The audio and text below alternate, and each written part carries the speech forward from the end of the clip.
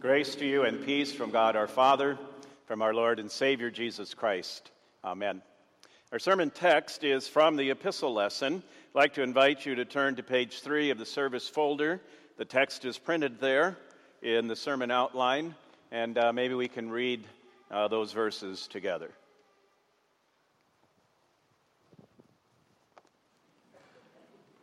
The Spirit helps us in our weakness, for we do not know what to pray for as we ought. But the Spirit himself intercedes for us with groanings too deep for words. And he who searches hearts knows what is the mind of the Spirit, because the Spirit intercedes for the saints according to the will of God. This is our text.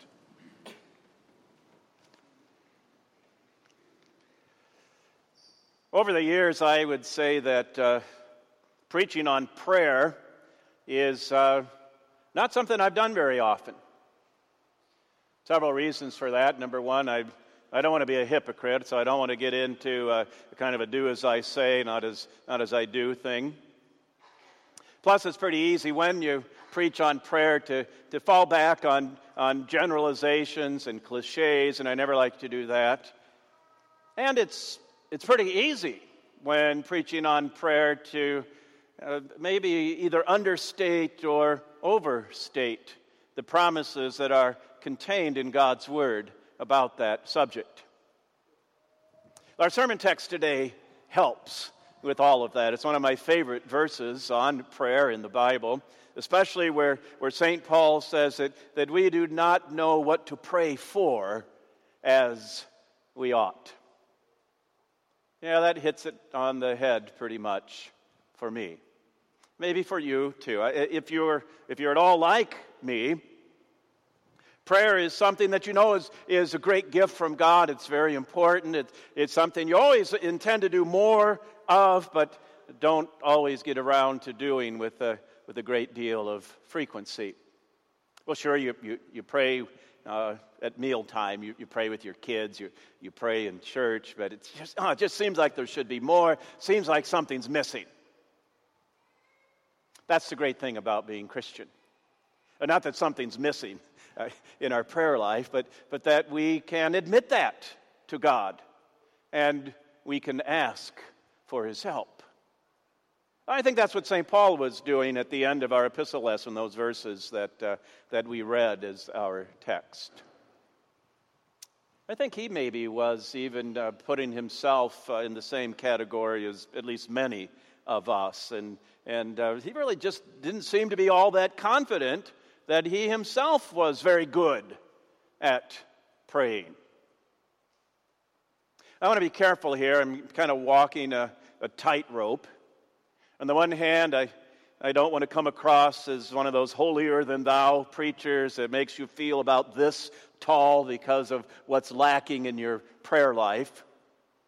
But I also don't want us to walk out of here this morning thinking, well, I guess maybe prayer isn't my strong suit. And maybe it wasn't St. Paul's either. And so maybe it isn't all that important. Maybe I just won't worry about it too much. I want to avoid both of those extremes. I want us to agree that prayer is important and necessary, and that we need help in this area.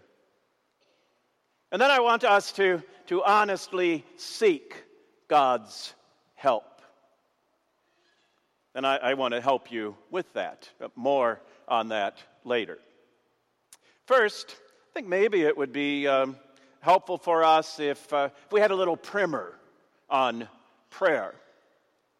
Girls and boys, I don't know if you know what a primer is. You could ask your grandparents. They could certainly tell you, and whether they had used a primer in school or not, if they didn't, their parents or grandparents did. In the old days, a primer oftentimes was just a little book that students used in school.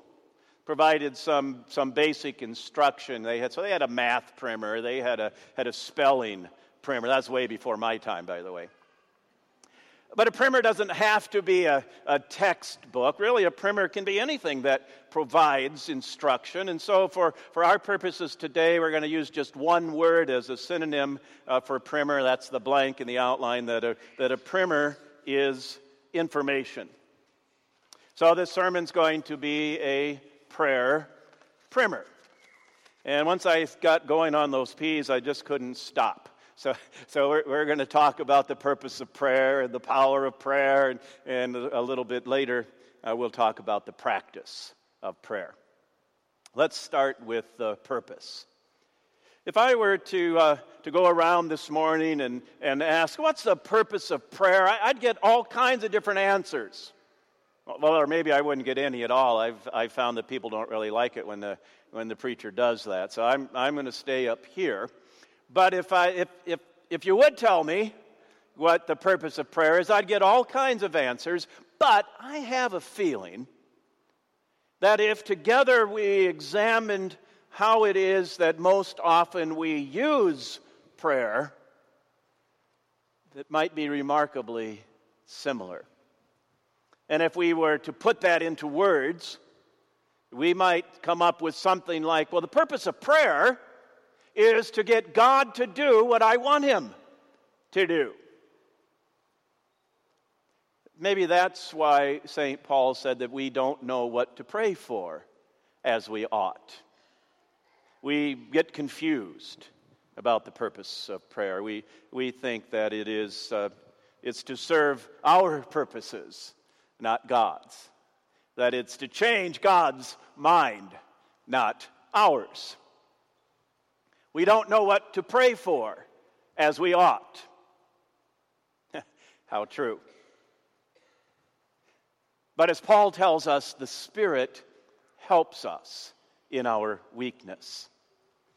And at least part of what that means is that He helps us to know the true purpose for prayer. And we could talk about that in all kinds of ways, but I really want to just kind of narrow it down to two this morning. Those are in your sermon outline as well. And the first one is to say that the purpose of prayer is to glorify God, and the second, it is to edify or to build up God's people. To glorify God is the primary purpose of prayer, just as it is the primary task of the Christian. And in saying that, I don't in any way want to detract from the importance or the value or the role of asking things of God in prayer. He encourages us to make requests of Him, and He doesn't put any restrictions on what we ask for, and He promises to hear and to answer our every petition. But it's so important that we understand and employ prayer also, and I would say primarily, to glorify God. And that's not so hard to do. We glorify God by giving thanks to Him, by praising Him for what He's done for us. And there's so much for which to praise Him, we could make a whole list. In fact, we have, but more about that later. So one purpose of prayer is to glorify God. Another purpose is to edify or to build up, to strengthen God's people, to increase our faith in Him and our desire to do His will.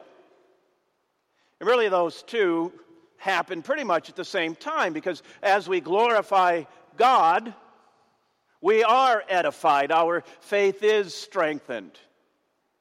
Our faith in His love, our confidence in His care can't help but deepen as we remember all of those blessings for which we are thankful. As we remember His gracious mercy in forgiving all of our sins. As we reflect on the blessings of home and family and friends and work, this country in which we live, this Christian congregation to which we belong. As we glorify God for all of those things, we also are edified. Our faith grows. So does our desire then to do God's will. And that has the effect of changing maybe the way that we pray and what we pray for. Maybe we don't pray so much for what we want. Instead, we pray more for what we need. And I want to understand that this way. Someone once said, I wish I had written down his name, but I didn't. I only wrote down the quote. And the quote was this, that our foremost needs relate to letting God have his way with us. Interesting. Our foremost needs relate to letting God have his way with us. I don't know if you've ever really thought about the purpose of prayer in that way. What does that mean, I guess? What does God want from us? You know, the better question is, what does God want for us? And what he wants for us is to know his love. What he wants for us is to show his love. He wants for us to know with absolute certainty that Jesus Christ is our Savior from sin and death. And he wants us to live in the joy of that certainty and to help others to experience it as well. He wants for us to know that we have a God to whom we can come at any time to pour out our troubles, to lay before him our petitions. He wants us to come to him daily in prayer. And I want to help with that this week. But more about that later. So, we've learned something about the purpose of prayer and about that it's to glorify God and to edify people. So now we want to talk about the power of prayer, and we'll just fill in those blanks in the sermon outline and then develop that a little bit. So the power of prayer is not in the prayer, you or me. It's not in the prayer, the words we use, but it is in the, I don't know if this is really a word or not, but it is today. It is in the prayee, the one to whom we direct our prayers, God. That's why St. Paul says the Spirit, God's Holy Spirit, helps us in our weakness. The Spirit himself intercedes for the saints, that's us, according to the will of God. You see, it doesn't matter ultimately that we are weak, that we get confused sometimes about the real purpose of prayer. It doesn't matter that we don't know what to pray for as we ought. We might not know, but the Spirit does. We might be weak, but the Spirit is strong. He helps us. He intercedes for us. The power of prayer is not found in us, in the words that we choose or the expressions that we use. The power isn't found in us, it's found in the Holy Spirit. He takes our prayers, simple as they are, and makes them profound. He cleans them up, makes them acceptable to bring into the presence of our holy and almighty God. So really, the Spirit does for our prayers what Jesus has already done for us first. The apostle says that God looks into the heart. And when he looks into your heart, what does he find there? What he sees is Jesus and the forgiveness of sins that he has won.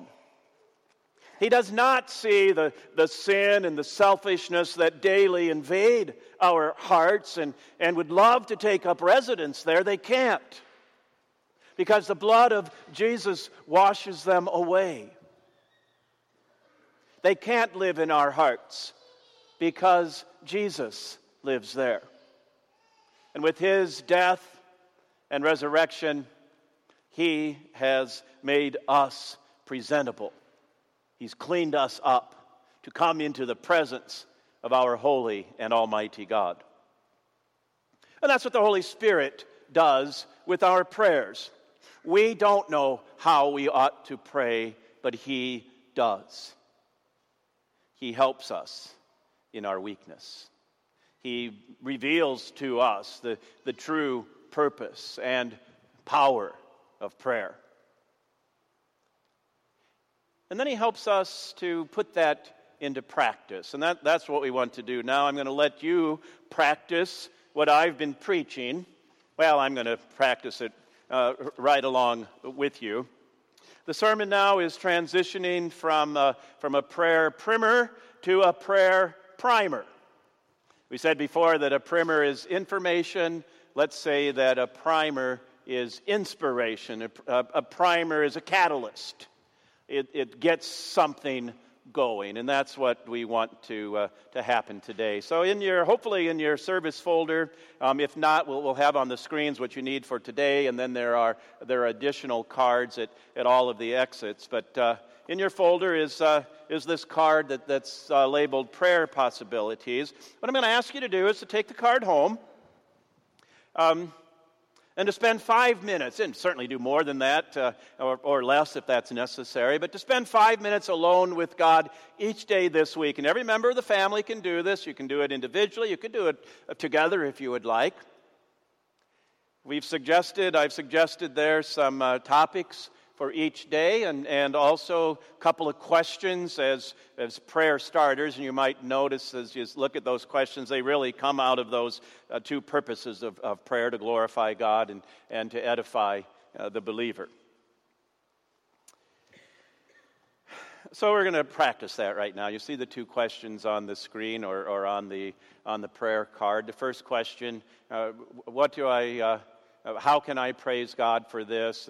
And the second one is what do I want to ask of God about this? In other words, something that I'd like him to do in my life with that this week. So today's Sunday, so let's use the one that's on the card for Sunday. Every Sunday is a little anniversary of Christ's Easter resurrection. So that's going to be our topic today. I'm going to give you just a minute or so to think for yourself.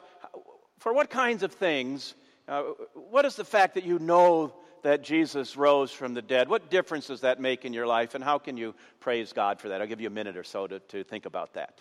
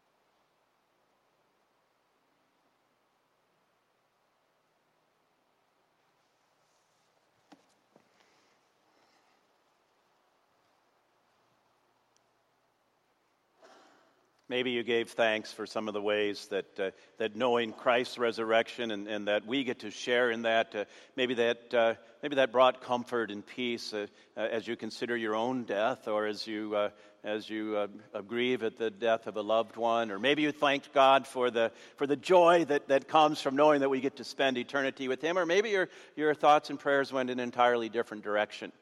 But as you think about what you just prayed for, now maybe to give thanks to God, now maybe there's something specific that you'd like to ask His help with regard to Christ's resurrection victory, whether it's maybe to have a stronger faith in that, or really to let that shine through in your life, or any of those things that you come up with on your own. I'll give you another minute for that prayer.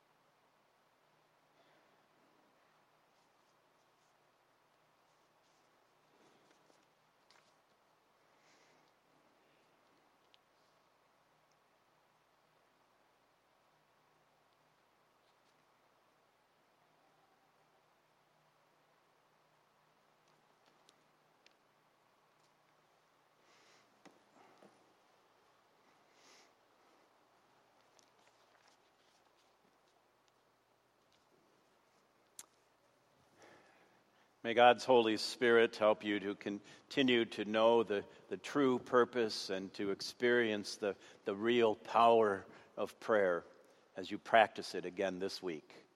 Amen.